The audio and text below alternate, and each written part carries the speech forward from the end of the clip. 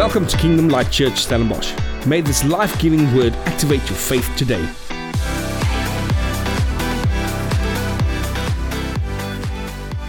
Well, it's an honor to be with you this morning, and this is a great venue and just a great place to worship the Lord. You know, Pastor shared with me that he's been talking a bit about, I think it's in Hebrews 2 or 3, let us fix our eyes on Jesus. And the topic would be fixing.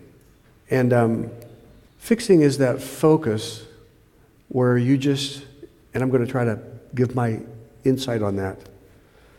Fixing is that place where you're fixed. And to me, it speaks also from Philippians chapter 3, where it says, not that I've already obtained this, or I've already been made perfect, but I press on to take hold of that which Christ took hold of me. Brothers, I do not consider myself yet to have taken hold of it, but one thing. Everybody say one thing. Everybody say fix. And say one thing. I train high-performance athletes. I train Navy SEALs and Air Force Special Warfare guys, Army Rangers.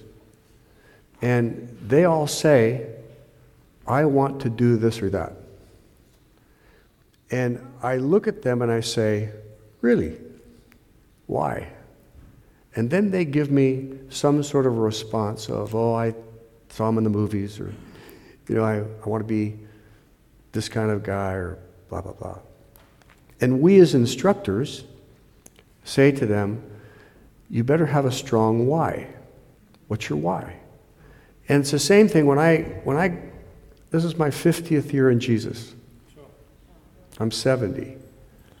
And I got saved at 20 as a kid getting a master's degree in irresponsibility. As you would say, I blew through varsity 4 times. Drunk, partying, out of control, lost. And then I was raised in church and I hated it because it seemed so religious. Stand up, sit down, put money in the bucket, and then go out and act normal all week long. And I didn't respect the pastor and I didn't respect the people because they acted one way on Sunday and they acted another way 6 days a week. And so when someone said, you need Jesus, I said, I know all about that stuff. I don't need that. I grew up in it. I got stuck in it. I had badges for attendance. And they said, no, you got religion. You don't have Jesus. And I said, I'll think on it. And when I asked the Lord into my life at 20, I knew what I didn't want. I didn't want to stay living the life that I had been living, but I knew I also didn't want, as the term is today, be religious. And I didn't want to be like them, whoever them was. I said, I just want the real deal. If there's something real in this thing. And so one day, I was rowing crew, the big long boats you row in the Olympics. I was rowing 8s, and I was going from rowing to my classes, which was a bicycle ride up to campus. And I pulled over the side of the road, and I pulled out a ham sandwich and a banana. I'd been drunk a lot that week. And I said, hey, Lord, if you're the Lord, Savior, Lord, whoever you are, I'm messed up, and I don't care about heaven. I just want to know if you can fix me. So I don't know how this thing goes, but if you will come and live in my heart, knock yourself out. I'm available. I'm open. And at that moment, something happened in me. And I just changed. And I didn't try to change. It's just that everything I used to do, I just didn't have an appetite for anymore. Been there, done that, got the t-shirt. And all the friends of mine said, what happened to you? Where'd you go? What are you doing? And I said, I don't know. I just don't want to get drunk this Friday night. Why? I don't know. Just don't want to do it. Been there, done that. There's nothing there for me. I was sexually abused twice, once in 7th grade by a family friend, and I was sexually abused in Boy Scouts in 8th grade. And that's when I started drinking. I started drinking from 8th grade till I was 20 years old. with all kinds of issues, masking those issues by drinking. Because when you're in pain, you just are in pain. You don't know exactly what to do. You don't talk about stuff. So I said, Jesus, I'm available. Come on in my heart. He did. And all of a sudden I found myself in a space by myself because I didn't want to go to church and I didn't want to be like Christians and I didn't want to be unsaved or act unsaved, and so I found myself alone. And that didn't bother me much at all. I just said, me and Jesus are buds. We're friends, we're going to hang out. So I pulled out the Bible that I was given in 3rd grade that was still in a box that I'd never opened. I knew where it was in the shelf, but I never looked at it from 3rd grade ever. In my church, every 3rd grader got a Bible. I took mine through the closet. See you. But I knew where it was all those years. And I went and got that Bible. I started looking at it. And it had the red letter deal. So I was looking at all the red stuff. And things began to change. And I began to fix myself on, what do you want me to do? And then I began to go to some Bible studies with some other students. And then the Philippians came along. This one thing that I do. And I've never done one thing ever. I've been scattered all over. Many things.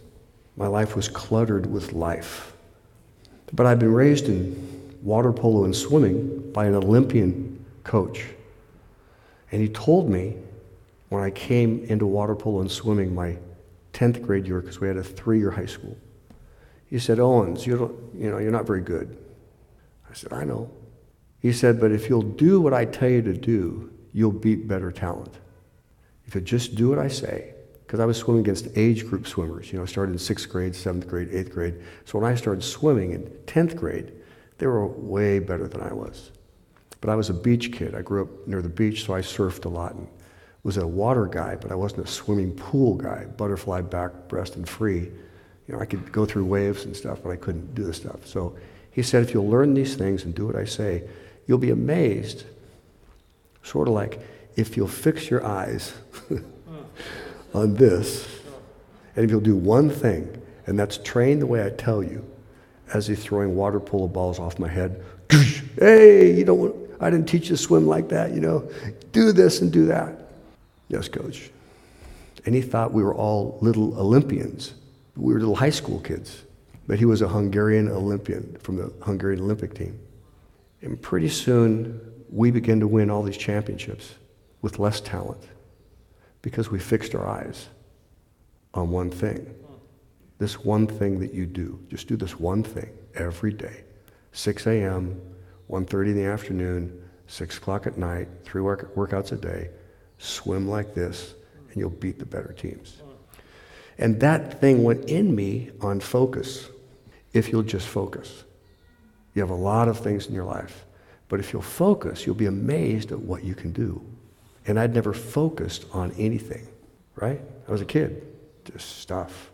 And as I then went through that focusing thing, then I come to Jesus at 20. And Jesus says to me, focus, fix your eyes, get in the game. Then when these guys came up to me and said, you ought to be military special ops, I had really poor self-worth. I was born with bad legs. They were knock-kneed. I wore boots and all kinds of stuff. And then I was adopted from an orphanage. And so I had snakes in my head of, no one wanted me, you're a mistake, you can't run, you can't play. I didn't learn to run until I was about 9 years old, when they took the things off my feet, my ankles. And it all came together when I asked Christ in my life. And then these guys said to me then, you should do special ops. And I said, I don't have special ops in me. Poor self-worth. I don't see what you see. We don't see what Jesus sees in us. But he sees something that we don't see. And he's trying to reveal it to us. But every day, when we get out of bed, this is the world, this is God's creation, this is his promises, this is potential. And then we dumb it down by putting on our perspective on life. So every day he says, you can do all things through Christ who strengthens you, and all the promises of God. And then you go ahead and say, yeah, but you don't understand, this is me. And so these guys said, if you'll focus, if you'll do this one thing, if you'll drop out of society for 6 months and let me train you, let us train you. I was Air Force Special Warfare, which is called pararescue, which means you train with the Navy SEALs, but then you add medical, and the medical then is to rescue them when they get shot.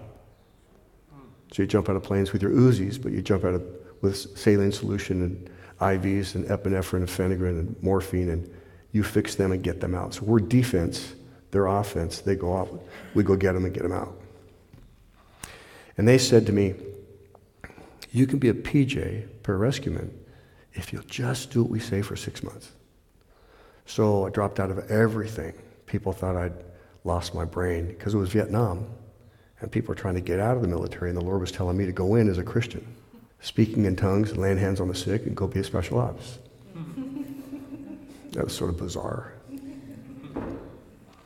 And so I trained for those 6 months, just focused. This one thing we do, just fix your eyes on the goal, the price, the cause, the issue. And so I went in, and we had a class of 150, and 3.5 months later, there were 7 of us that made it. All the good guys quit because they hadn't trained properly, because practice doesn't make perfect. Perfect practice makes perfect. You can train incorrectly all your life. Money, going to church, the word, relationships, kids. You could train all your life and train incorrectly and produce bad fruit, right? Going to church does not make you a Christian, like living in a garage doesn't make you a car. And so, all of a sudden I'm standing there with the 7, they make me the team leader of the 7. And I'm going, this is bizarre. What am I doing here? And we all just went, what are we doing here? You know, the good specimens, where are they? But they didn't have it mentally because they hadn't focused in their training for mental pain, miserableness, the longevity of the training time. And so when Henny said, you know, we're talking about fixing your eyes, most people don't fix their eyes. Most people are lazy, undisciplined, double-minded, and unstable in all their ways, I think the scripture says. And Hebrews 12 is all about discipline, how the Father loves us and brings discipline. And I'm not a big advocate of discipline. I just get stuck doing it. I mean, I don't thrive on, I just want to be a disciplined guy. I'm lazy at heart. I have excuses. I have everything that you do that says, I don't want to do that today, or do I have to, or why? But when I got saved, the Lord said, all that stuff that you learned about focusing and hard work can beat better talent. My pastor said to me, do you want to be a man of God? And I went, well, what's that look like? And he said, you do these things and learn to repent every day. Every day. Just repent for who you are. You don't have to sin. Just repent for who you are. The sin's going to come out sooner or later during the day, no matter what. So you might as well start just by repenting in the morning. Hello, it's me again. I'll try to do better today, you know. Hello, good morning. My pastor taught us to get up an hour early, get in the Word, read the promises, get your quiet time, and get your head on square for the day. And then hit the day so you can be the way you want to be mentally versus just a Christian that's all over the place. Oh, I'm sorry, or did I say something wrong? Or yeah, of course you did, you know, all that stuff. And so it hit me this morning. Most people don't fix their eyes. And most people do not say, this one thing I do. They say, these many things I'm attempting to do. And again, I'm a father of 5. One thing, are you kidding me? It's nuts. You know, from the moment you wake up in the morning, there's 5 little kids. Get them to school or get their homework done or get baths or pray with them or get them to sports and all this stuff. And how do you do one thing when you have 5 little kids and they're all in sports or music or something, and you're just dying to fall in bed at night, just pass out, you know, This one thing, are you kidding me? I'm doing everything, and my wife's doing everything. How do you keep your head on straight being a Christian doing this one thing? Because the one thing is a picture. It's not just a one thing, it's a picture of focus, right? Olympians focus. Homeschooling mothers focus. Coaches focus. And we usually don't think about focusing that intently.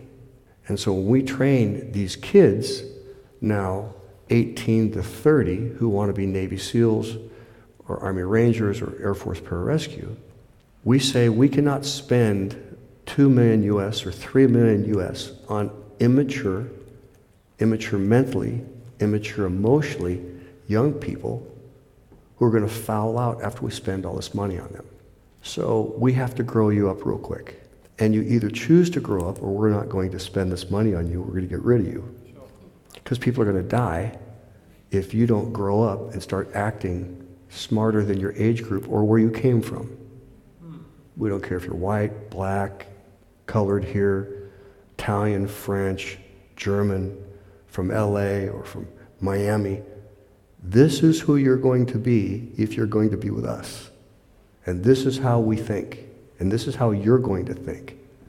And we're going to take you into massive amounts of stress, pressure, because when ISIS is chasing you, Al-Qaeda, whoever it be, they're going to want to smell weakness and unfocus on you, and they're going to come harder at you if they find out that they can get you because you're showing weakness. So we have to show you how to stay strong under pressure, because pressure reveals character. It's fun to be married until you have your first child. Then pressure reveals what's going on when 4 a.m, the baby needs to be changed, and the husband goes, I don't want to get out of bed. You go get her. And she goes, don't you love me? Go get the kid. Go get the baby. And you changed it this time. I'm tired. And pressure reveals. Some of your parents are smiling. We remember those days. I had 12 straight years of nappies, you'd say? 12 straight years of nappies because we had 5 kids in 10 years. And I was thinking, I really want to be a good husband, but I don't want to get out of bed. And my wife would remind me, but you made a commitment to be the best husband and my hero. And I said, but I don't want to be a hero right now. And it all comes back to this thing of, have you fixed your eyes? Have you set your heart? This one thing I do, and I'm here at 50 years in the game, thinking, how did I get here? How did I do 50 years? How did I get this old? How did I get this old? I mean, how did I get to be 70? It's nuts. But the Lord said, it's just one step at a time every day, fixing your eyes, locking in, learning to grow up, and let Jesus change me. I wish from glory to glory and strength to strength, but sometimes I went, Jesus, you're not doing much with me. I'm going backwards a lot. But he said, focus your eyes on me. And I wrote one book, and it's called Beyond Average, because I was always average. And so people say, how did you do all the stuff that you've done in your life? And I said, well, when you're average, you'll find mediocre people who will help you stay mediocre. But this is what happened to me that got me to catapult from being average and mediocre to doing these things that I ended up doing. The guy with bad legs that can't run runs 7 marathons in 7 days on 7 continents, which is not a big deal. It's just, how do you make the transition? The second book I wrote for those who want to do great things, like all the kids that dream about special ops military. And I'm just going to give you real quickly, I wrote this down on the way over here this morning. How do you fix your eyes? How do you, this one thing, how do you accomplish, I want to be a man of God. I want to be a woman of God. How do you do it? Number one, it's research. Before you do anything, you should research what it is that you're trying to do. And I didn't have the insight to say, I want to research what a man of God looks like. I just got saved. But then they kept saying, you need to be a man of God. And I said, well, what's that look like? What do you do? So I began to read books on what men of God look like. And I read biographies and biographies and biographies of guys or ladies who did extraordinary things, and just, wow, how'd they do that? Like I used to smuggle Bibles in Eastern Europe during the Cold War. And I read books like Brother Andrew, who was a guy that had a ministry getting Christian materials in. I was in the military and I read that book and I said, how does he do that? And then I wrote him a letter and I sent him some money from my little room in the military all by myself when no one else, all the other guys were getting drunk and doing stuff. I wrote my little thing, you know. And pretty soon I found myself smuggling in Eastern Europe in the 70s. And I was inspired by one guy that had a vision to help the suffering church.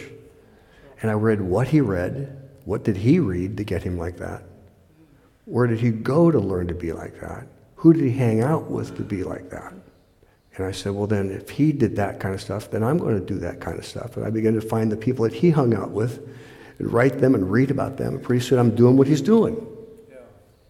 Because I researched, where does a guy like that come from? How do you have faith like that? Or how do you have whatever?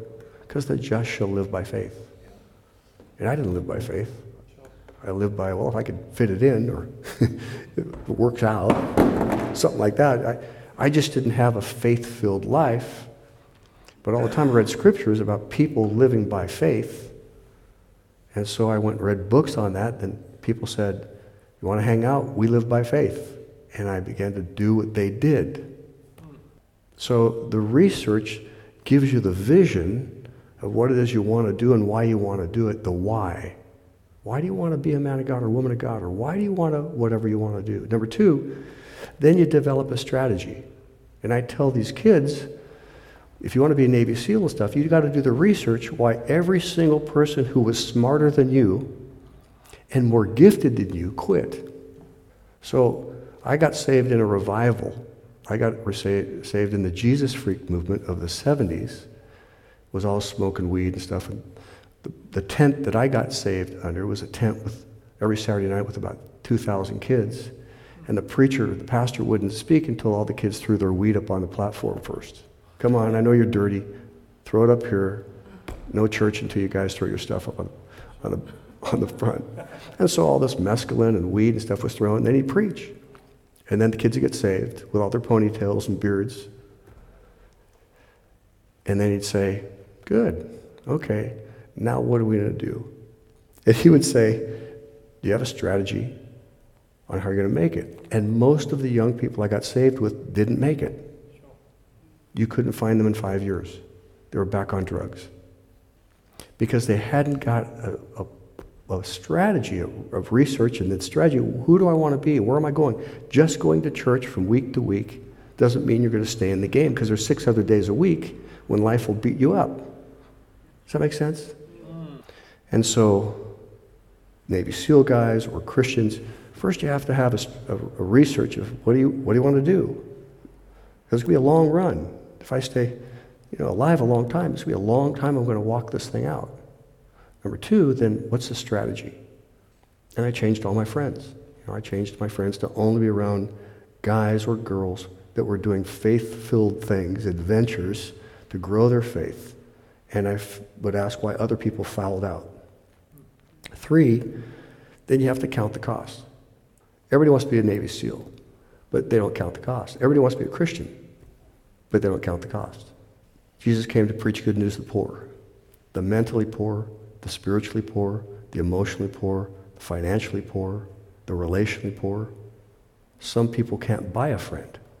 Well, I don't have any friends, because you don't get it. You have stuff. And so you got to count the cost of what it's going to mean to you to change. For me, I had to change all my friends and change where I was going, and had to count that cost, like you do for anything when you fix your eyes, or this one thing that I do. 4th, then I had to find the right coach, or you have to find the right coach to be a man or woman of God. Who's the mentor? Who's the role models? Do you have the right ones for you and your personality? And so I went out and found men of God that I said, will you coach me? Because I knew how to get in the military, because I had coaches. Now, how am I going to find the right coach for living this life? When I got married, I got I got a coach for how to raise kids because I didn't know how to raise kids. I had a sister and she was 4 years older than me, so I was never around her. And my mom and dad never fought. My mom was a Quaker, if you know what a Quaker is. A Quaker is a passive or non-violent, passive person who doesn't go in the military because they don't believe in war. They get a religious exemption. So my mom was always quiet in the house and served my dad, and my dad was very academic. He was smart. He went to Stanford University and got a straight A's as undergrad, straight A's law school, and then FBI, and then became a war crimes trial in Manila. So he had Nuremberg, World War II. Yeah, Manila. He was an attorney. He was a tough, smart genius. So when I got married, I didn't know how to fight. And my wife, come to know, she came from a family that threw plates. And I went, I don't know how to do this. I don't know how to get in an argument, or listen. And then she comes from, let's get it on. You aren't listening to me. But she was so cute and pretty, and she went to Bible school. I met her in Bible school. So I went out and found a mentor for marriage. I went out and found a mentor for how to raise kids. And I went out and found a mentor who knew how to raise money. Some guys just look at money and sneeze at it, and it's money. I looked at money, it disappeared. And so I went to guys and said, I need coaching so that I can be successful in being a man of God. So I went out looking for coaches. And I've been looking for coaches in my 20s, my 30s, my 40s, my 50s, my 60s, and I'm still looking for coaches at my 70s. And number 5, then I had to train your mind. And I used to listen to tapes. I had cassette tapes of the promises of God. And every day I'd listen to an hour of the promises of God for my life. The first was, on the first part of the tape was, these are the promises. Then they were personalized for you on the backside. You can, you are, you will, you do, you hear, blah, blah, blah. And I'd say them out loud. And especially the tape on fear. And there was a tape about the promises of God versus fear. And I had fears. So I listened to the tape to get the word in me so that I would work on that fear. And pretty soon, when I started my campus church, I did it by open air preaching. Standing up in the quad, all these students, and just begin to say, hey, I want to talk to you. They don't want to talk to me. And I have a plan for your life because Jesus, and they don't care. They're walking away in crowds. And I have this fear on me of rejection. Like I had when I thought I was a mistake as a little kid. Rejection keeps surfacing in your life. But pretty soon, the fears wore off because I kept confessing that what God says about fear. I have not given you a spirit of fear, but of power and love and sound mind. Then I had to war in myself to change. And so I had to train my mind to go to the positive, like we do today with Navy SEALs. We make them do a mind gym before we do a physical gym. They have to work on their mind to get ready for what we're going to do to them. And we help them, we give them tools. Get your mind right, because this morning we're going to crush you. And if you don't think right, you won't be here this afternoon. You'll quit. Life does that to you. Life can get your attention. Kids, bills, mortgages, jobs. Get your mind right. And lastly, then I had to go find more role models. And then after that, you start that whole plan and adjust as you go. Good ideas, but it doesn't work the same way, so you adjust as you go. Blessed are the flexible. They inherit all things. So it sounds good on paper, but then what happens? And I say that to you to say, I think it's a great thing on fixing your heart, fixing your mind, and this one thing I do. But most Christians aren't focused to the goal of, I want to be not a church person, but I want to be that man of God or that woman of God that stands the test of time. Because we're supposed to finish well. Well done. Not what are you doing here? And I've buried over 50 guys, plus women, plus suicide kids, plus pediatric ICU. And so I know that Jesus is for us. But it's a long road here to walk with him and be the best you can be and develop for his glory and making him the Lord of your life, not just Savior, but he's the Lord of my life. Not my will, but thy will be done. And if you don't have a plan, and if you're not working that plan, you'll just go to church. Make sense? Yeah. I've never spoken this before in my life. I was in the car coming in here and I thought, those are great scriptures. The one in Hebrews, fixing your eyes. But I work with people that don't fix their eyes.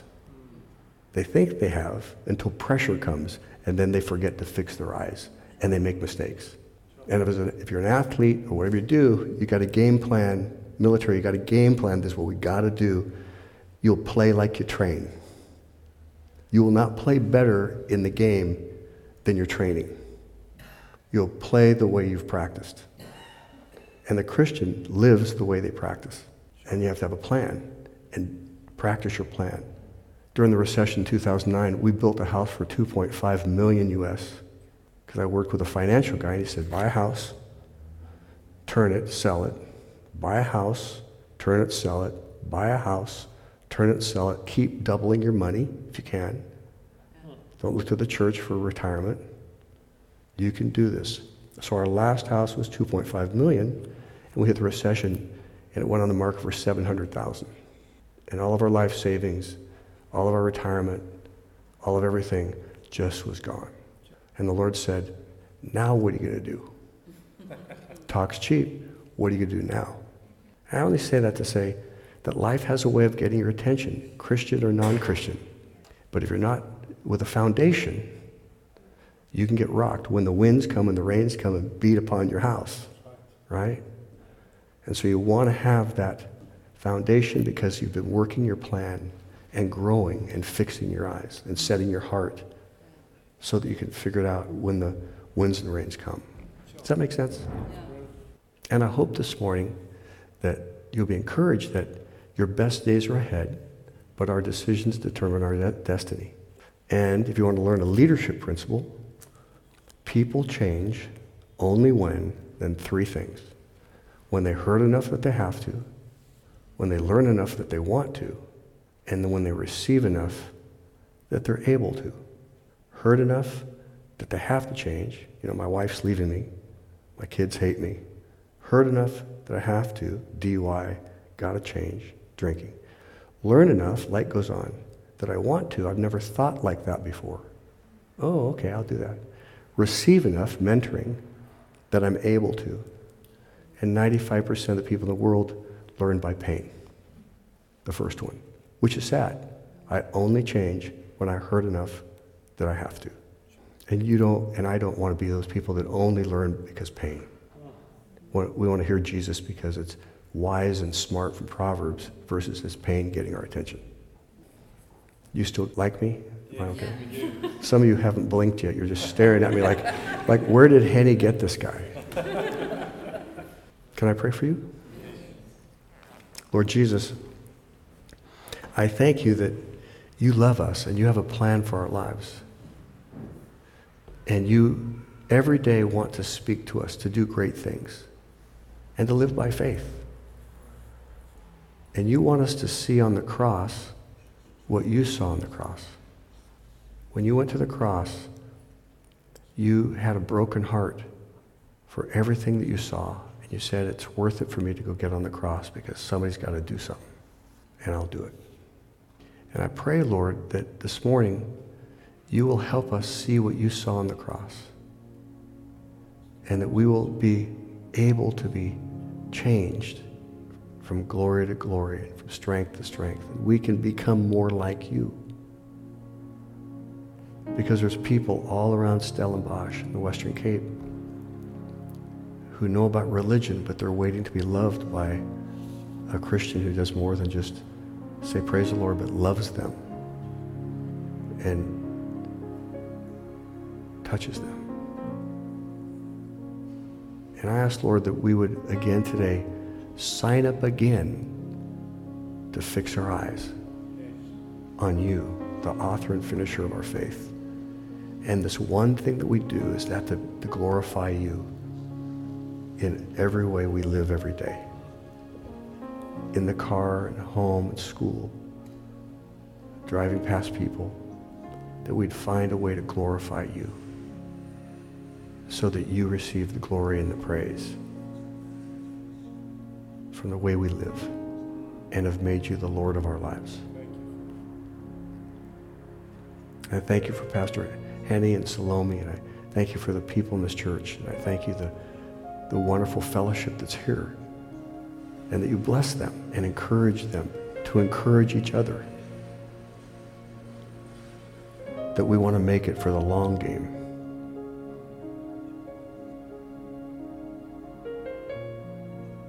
And then receive a well done, good and faithful when we get to stand before him.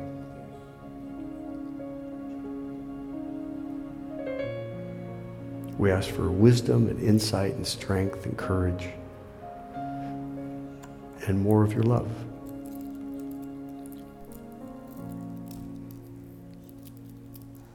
And we bless you and our kids and our grandkids. In Jesus' name. Thank you for listening to our weekly sermon. For more detail, visit www.klcstellenbosch.co.za.